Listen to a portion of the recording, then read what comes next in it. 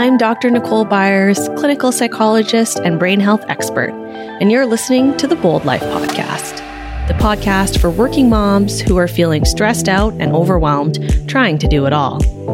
As a working mom with big career dreams, I know what it's like to not have enough time in the day and to lack the skills and confidence to reach your goals. I have spent years understanding how our brains work and learning what holds us back from having the courage to reach our dreams. Each week, I'll be sharing practical strategies to help you find more time in your day, build your confidence, fight back against mom guilt, and reach your goals. If you want to learn how to thrive both at home and at work, you're in the right place. Hello and welcome to the Bold Life Podcast. Today, we're joined by Lisa Kilgour, who's here to talk to us about undieting and how our beliefs about weight and body image can hold us back. Lisa is a registered holistic nutritionist and a sought-after speaker, educator, and author who helps people heal from diverse and complex health issues. In 2015, she spoke at TEDx Kelowna on the gut-brain connection, and in 2010, she was voted BC's favorite nutritionist by Natural Healthcare Canada. Her brand new book, Undieting, Freedom from the Bewildering World of Fad Diets, was released in September 2020. Welcome, Lisa. Thanks for joining us. Thanks so much for having me, Nicole. So I am really excited about this conversation. I mentioned to Lisa before I hit record here that this is a topic I am very interested in learning more about. So maybe can you kick us off? Tell me a little bit about what got you interested in working in this area. I arrived like many practitioners. I arrived because I needed to figure me out. I was a university student and I was in a performance music program, and I had uncontrolled asthma. I had nerve damage down both my arms, tendonitis in both my thumbs, and I was a performance flute player. So I really needed my fingers, my thumbs, my arms, and my lungs, really. Yeah. And the stress of everything was compounding with each year. And by my last year at university, I was so foggy, I forget what day of the week it was, where I was going. I was just living in this daze. And I went from doctor to doctor and nobody could figure out what was going on. And interestingly, nobody asked me what I ate. I ate sugar all day long. I ate processed food. I think I ate a vegetable a month when I realized that I had this like desperate hunger sometimes that was solved by an apple, but I didn't eat more apples. I just only ate it when I had that desperate hunger. And when I left school, I lucked out and got a job in the wellness industry working for a supplement company that made a whole food, like green product, which was so outside of my wheelhouse. And over time, I gained the courage and I tried it, and my body just started getting nourished for the first time in years. And it was only a couple weeks in that my brain turned back on and I had focus and clarity again, which I hadn't had. I couldn't remember the last time I could think clearly. I forgot that I liked learning, and my job was to learn about nutrition. So I dove in and I learned as much as I could, and I moved around the company doing different jobs, but I really, really missed that one-on-one connection I had in my first job, which was customer service. And so I went back to school for nutrition and thought, well, I could do this. I could help people. And so I did that. I graduated in 2007 and then moved across the country to British Columbia, where I started my practice in 2008. And since then, I've worked with a few thousand people, and I get to help them figure out their own health puzzle and give them hope and clarity that how they feel isn't abnormal. It's just doesn't fit in the medical regime perfectly, and that their food intake may be what's causing the problems. And when we adjust their diet, when we add in these healthy whole foods, they feel like I did, where their brain turns back on and they feel better, and they get to understand their body and embrace their body in a whole new way. So interesting. I love that. And I think we can all relate, especially at those times in our lives when we're just really busy, that we're not focusing so much on what's really nourishing our body, right? Like, I'm sure it's been many years since I was a student, but I'm sure I also ate like garbage, and I don't remember cooking many meals. So it's a lot of what was ready, what was available, and just trying to get through and not really taking that time to think about, how am I fueling my body and how that might be impacting how you're feeling. Absolutely. Like it wasn't even on my radar. It was years after that I looked back and thought, well, yeah, no doctor asked me what I ate. Isn't that weird? But I was a nutritionist by then. So of course I was like, I had realized that food made such a difference. But that's the thing. We have to look at ourselves and each other as a whole being, that we can't just say, this is what is going on with your diet without looking at what's your stress level, what's your lifestyle. And these all play a role in how we feel. And when we can look at ourselves as a whole, we can have, I believe I have more compassion for myself, and I believe other people do too. And you can see that, you know what? Yeah, you're holding a lot of weight right now. You're really, really busy. Maybe that's why your energy's so low. And it just makes life a little bit easier when you can put everything in context. Absolutely. Yeah. Can we talk about that a little bit more, kind of that relationship between stress and everything that's going on and food? And can you kind of give some tips, and what would you recommend there?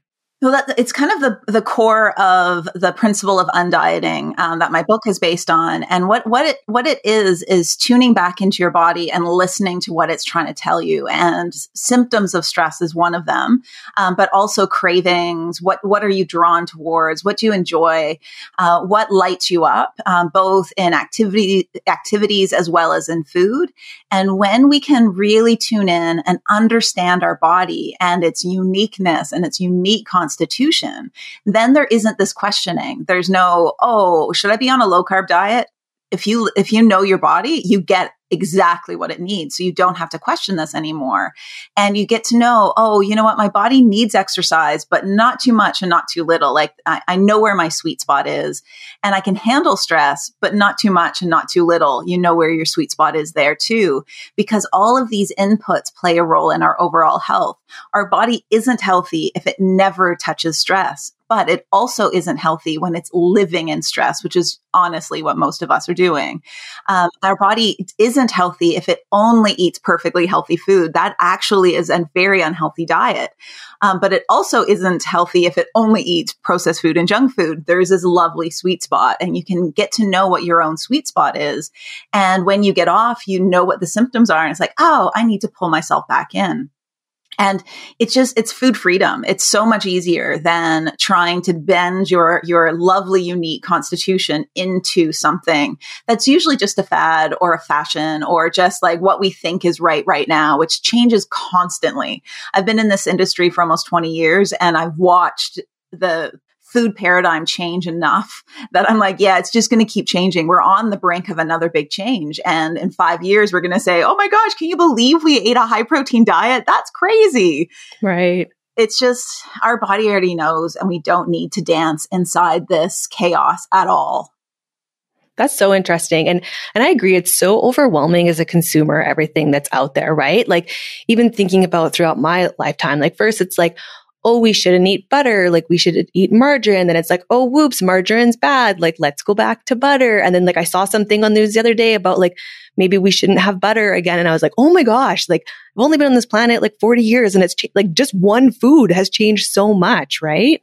Exactly. And that confusion, I argue, sells products. So they want us to stay confused because food manufacturers can manufacture whatever food fashion there is. When fat went out of style, they just adjusted all the food to take fat out and put sugar in.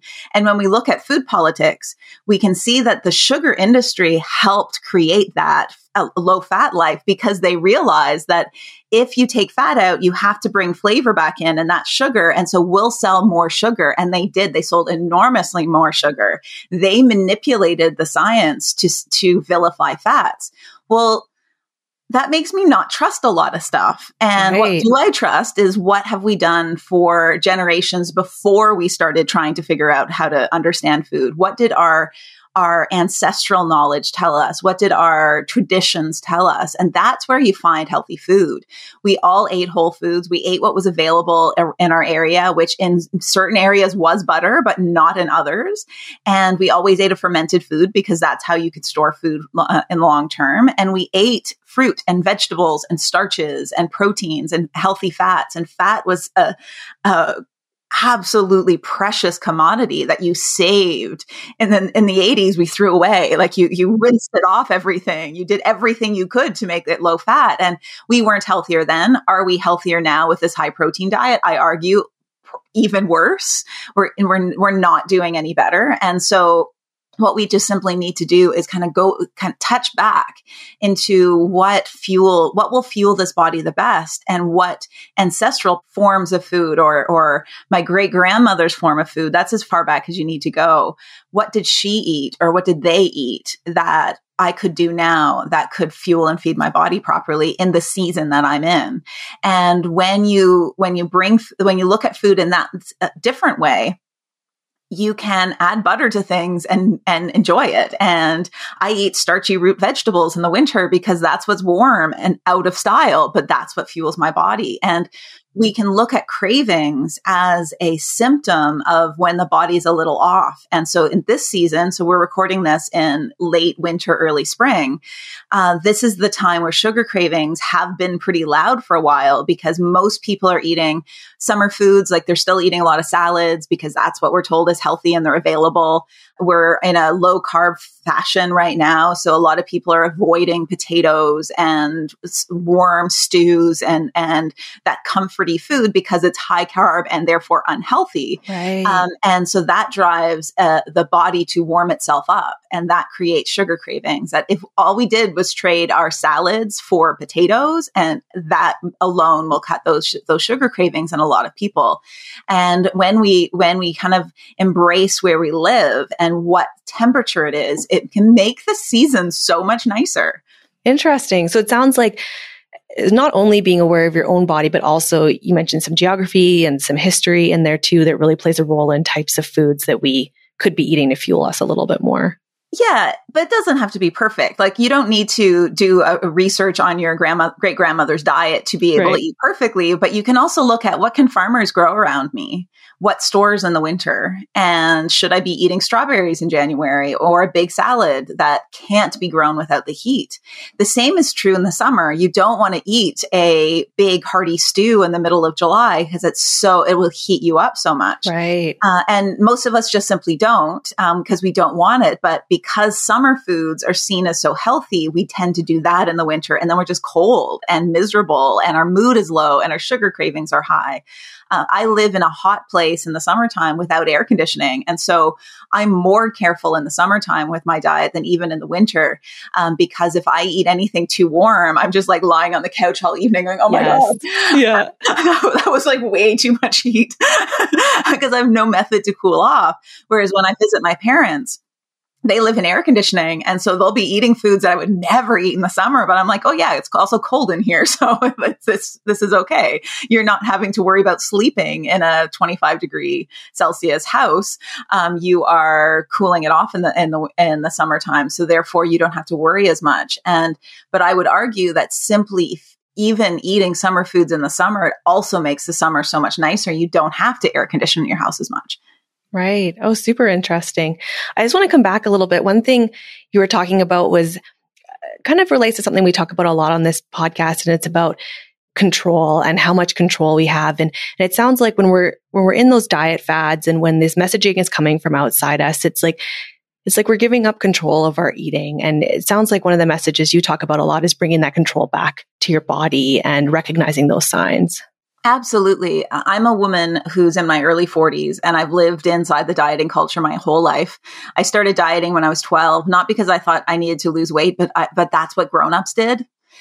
And I still fight it. The dieting, the threads of the dieting culture are in my head as I age and think, oh, my worth is going down. Well, actually, no, it's not really, but it is on Instagram because I don't fit there. And but I'm getting better at my job, so isn't that worth it? And when it comes to our food, dieting culture makes us question everything. It says, don't listen to your body. Your body doesn't know. You need to willpower over your body and eat what I'm telling you to eat. And I'm right. You're wrong. And I disagree that our body is our best friend. It's our best ally. It wants nothing more than for us to be healthy. And that can be hard to understand when you've been fighting your cravings your entire life. And you're worried that if you don't stop fighting them, you will only eat chocolate cake for the rest of your life. But the truth is that if it's back on the table, you might eat it for a while because you've been deprived for so long. But once that deprivation feeling is over with, you will stop caring and you will only eat it when you really want it. I love chocolate cake, but because I can eat it any day that I want, I don't. Like I can eat it today. I could go to the store and buy some. I can make some and eat it today, but I know it won't make me feel good. So one thing you mentioned as well is that a lot of our beliefs about body image and dieting are external to us. And you mentioned that social media component and kind of what we see out there and what we're presented with in terms of, what is ideal for women and all those messages that we get. Can you talk a little bit more about that and how that goes into our beliefs about weight and what we eat? Yes, I think it's a really important conversation because the dieting culture has been in our life our entire life. Maybe if you're in your 90s, you might remember freedom from it, but really, like dieting has been around since the early 1900s, at least, actually middle of 1500s. And what this does is it makes the outside expert the expert and you as I need to change myself so it works inside this paradigm. It steals our confidence and it steals our intuition and it steals our ability to understand what our body really wants, because our body is actually our very best friend. It's our best ally in our health and it knows exactly what you need to feel better. But when you are following a diet or a plan or any kind of eating, anything with like something than eating, even clean eating, you're usually having to willpower over what your body is craving so you can stay on this paradigm. And I argue that your cravings are one of the best guides to finding out what your body wants to find in balance. Like I'm a big sugar craver, but over time, I've always added sweet flavors to my diet, but less and less white sugar. And so now when I have white sugar, it doesn't feel as good. It still tastes a little good at the very beginning, but I don't have those desperate cravings. A lot of women, when I work with them, they'll be like, yeah, but Lisa, if I say yes to my cravings, I will dive headfirst into them. They'll be totally out of control. When the truth is that it's deprivation that makes us want to binge. And new research is finding this deprivation binge cycle, that binging only happens with this feeling of deprivation. And with a lot of people I've worked with, I've seen how simply by adding the flavors that you're looking for and the types of food that you're looking for, that feeling of deprivation goes down. And then when you have something you really enjoy, it's not such a big deal. A client that I worked with, and she's given me permission to share the story, she used to binge on pink icing, specifically pink icing, and it would last for weeks. And she was kind of seemed a bit ashamed of it when we first started talking. But when I looked at her diet, she had done what we're told to do: take sugar out. Everything sweet. She had no fruit, no sweet vegetables, no dates, no healthy sugars, nothing. But her constitution, her body was balanced by sweet, and she had a very high energy job. She was a massage therapist. And so she needed both her body to be strong and full of energy, but also her brain strong and full of energy. And as soon as we started adding fruit and sweet, healthy sweets to her diet, her binging on pink icing went down and down and down. And now she still likes it. I shared this story recently. And so she wrote back and she's like, yeah, when I go into it, it only lasts maybe a day instead of weeks like it used to last. And because we have these childhood connections to certain foods. And so you're not going to lose that.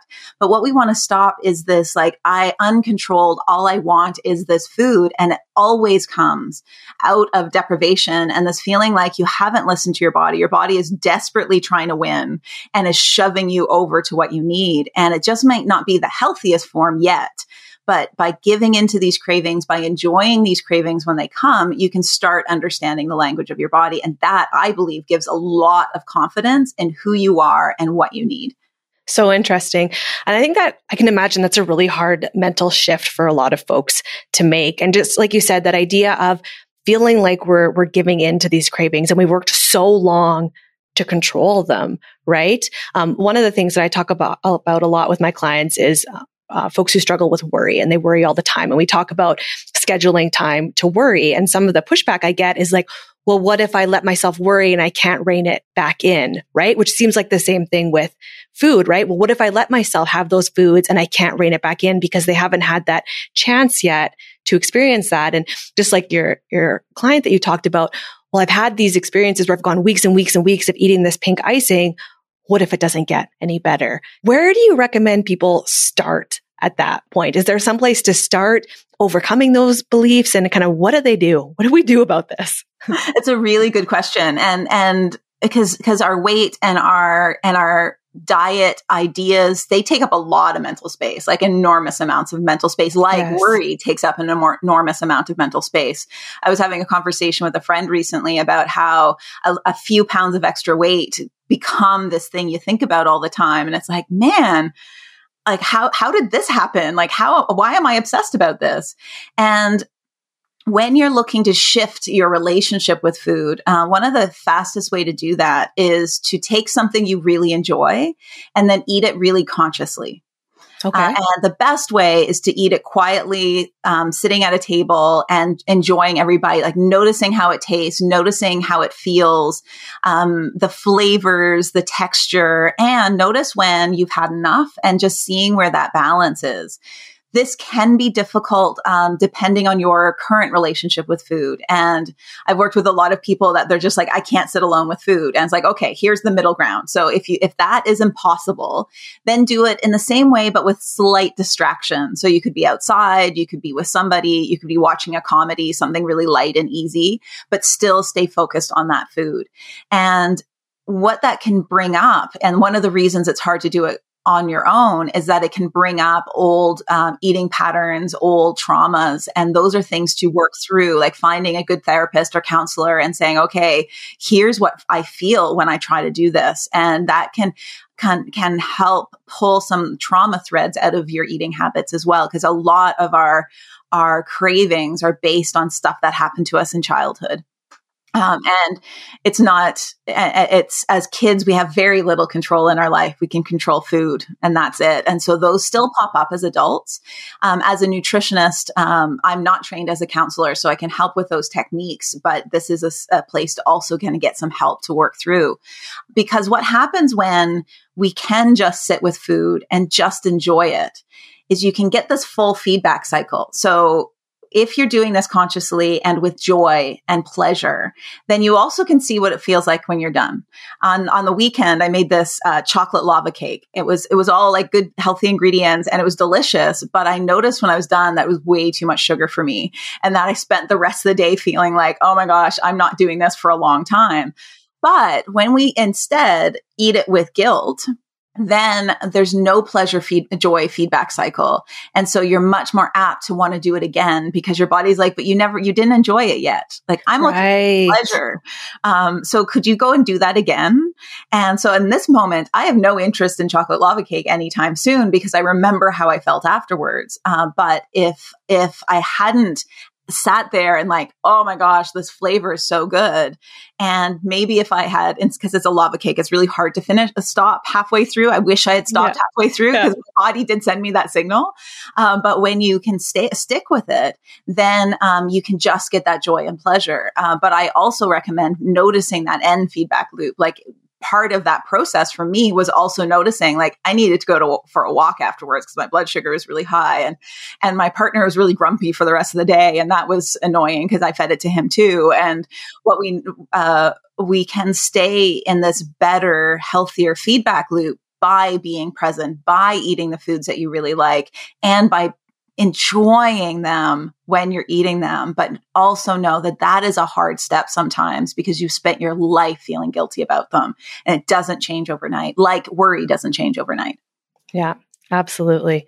So interesting. This is something I'm not very good at. I am an eater who, like, I eat at my desk and I eat like while I'm doing things. I know this is something that I have been working on for a long time, and not just eating to fuel and to get through, because I don't always pay attention to how much I'm eating either, right? And then I'm not listening to my body when I'm full. And then similar to your experience, it's like I've eaten too much after and I don't feel well, or I feel sluggish in the afternoon and I'm like, oh shoot, it's probably because I like inhaled my lunch while I was sitting at my desk responding to emails.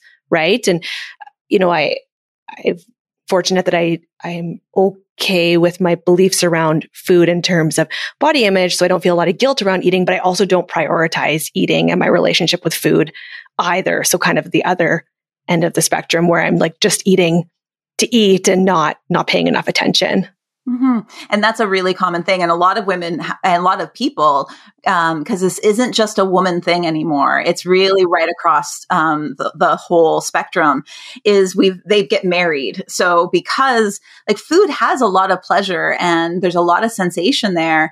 But if we've felt guilty about what we want to eat and then we're also really busy and we're not giving ourselves that self-care, then with that marrying makes it really hard to sit quietly and eat. And that's why I like that middle ground. But if we think of food as more than just fuel, but as nourishing the body, creating every cell, and an outlet for presence, mindfulness, and pleasure, then our body can start giving us a bit more feedback. The fastest way to balance portion sizes is to be more present when you eat, because your body will tell you. And you don't need to measure anything. You just need to chew and stay present while you eat. And I've noticed a lot of women that they really only eat half of what they need or half of what they thought they needed. And they're like, I felt better. And it's not about depriving yourself of the other half. It's just noticing that like stomach signal of, yep, we're done. That's good. But we also live in a culture where as kids, we were told to finish your plate. And so that can be its own struggle of just being able to say, I'm done. And I can say I'm done. I'm allowed to just be done. And so there's a lot of stuff baked into our relationship with food, and that you don't need to solve everything right away. It doesn't need to be something that you have to tackle everything at once.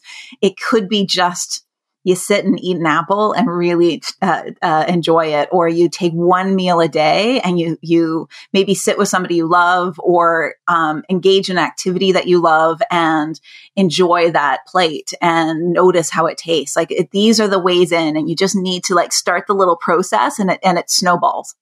Absolutely. I'm a huge fan of baby steps to changing any habit. So I love that approach as well.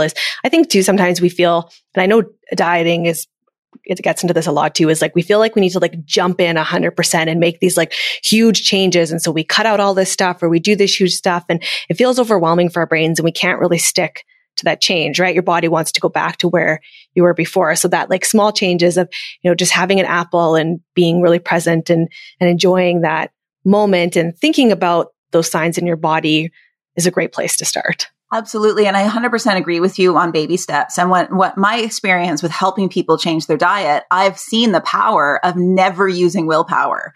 What you want to do is find a change that you're 95% confident you can totally knock out of the park. Like, this is going to be easy. There's no harm. Like, there's no problem. I can do this.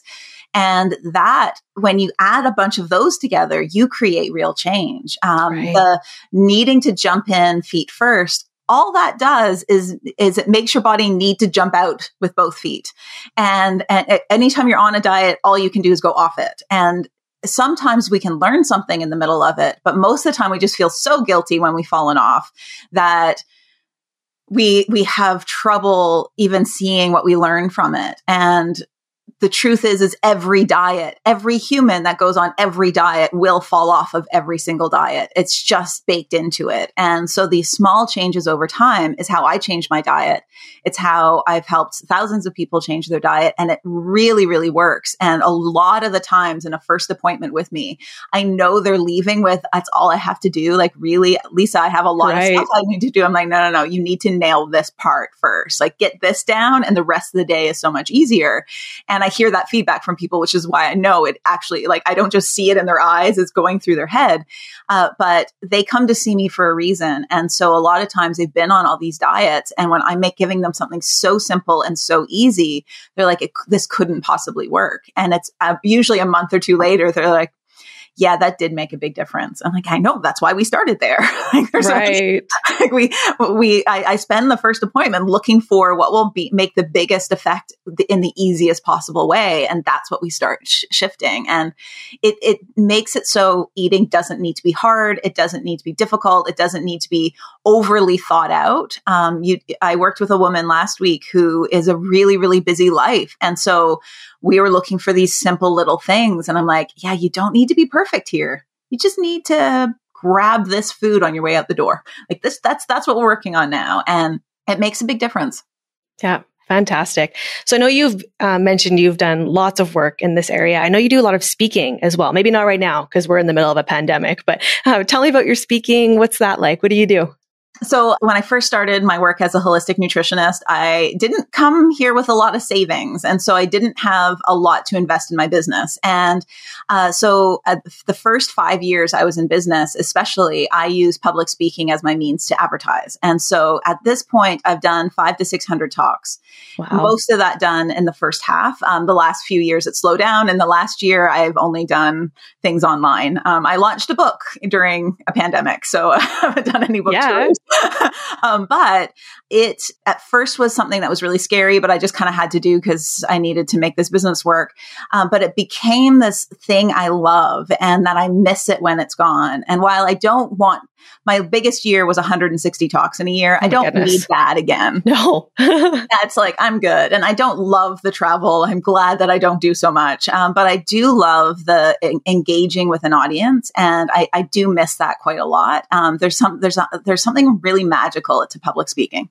Yeah, I absolutely agree. And I can imagine too, it'd be a great opportunity to meet so many different women and men who are sharing their experiences. And, you know, something I always love when I go to conferences or workshops is being around other people who have that shared experience. Because I think a lot of time when we're struggling, whether it's with diet or with stress or with whatever, it feels really isolating, right? Like we're really alone in our struggles. And even though we maybe know in our heads that other people go through this, it can really, like, we forget that, right? Or we think that we're just doing this by ourselves. And so I can imagine that's something great with the programs you do too. Yeah. And a lot of people think like public speaking, I could never do that. And it is kind of scary to start with. Like, don't get me wrong. There's 5 minutes before every talk. I'm wondering, why do I do this? Like this right. is, but the thing that I didn't realize until I really started doing it is how much we're all in it together. And that I'm able to stand up in front of people because other people took time out of their day to come and join me. And I'm so grateful for that. And everybody in the audience is also rooting for me. And that feels really, really good. And so my job is to pass along the best information I possibly can in the most kind and generous way I possibly can. And when I can stay in that headspace, when I can talk to the people that are really engaged, I get more and more engaged. Like there's this little magic to just talking to people who are looking at you in the audience. And then you get more and more and more. And then by the end, we're all together and we're feeling good and everybody feels like they're understood. And I feel like I'm accepted. Like everybody is here cheering me on. And it is really, really wonderful. And when you come with this idea of, I want to share something, I want to share this idea, I want to help people, I think that creates this really wonderful atmosphere. It's not me up against the audience. It's us in it together that they help steer what the whole conversation is. It's quite magical. Yeah, absolutely. Sounds like it. What a fantastic experience. So if folks want to learn more about you or they want to work with you, where can they go? So my website is my name, lisakilgour.com. And if you want just to understand what undieting is, I have a guide called 5 Ways to Eat What You Want. And it's at lisakilgour.com/freebie. Or if you want to know more about my book, Undieting, just go to undieting.ca and you'll learn more about what it is, also where you can buy it. It's available on all online stores. In the US, it's available at Target. And in Canada, it's available in small retailers that brought it in, and many chapters right across the country. Fantastic. I'll put all those links in the show notes as well so people can find them easily. Well, thank you again for being here with us today, Lisa. I know you answered lots of my questions. Thank you so much for sharing all that with us. Well, thanks for having me, Nicole. I really enjoyed this chat. Fantastic. All right, that's it for today, folks. Thanks for listening. I'm Dr. Nicole Byers, and this is the Bold Life Podcast. you.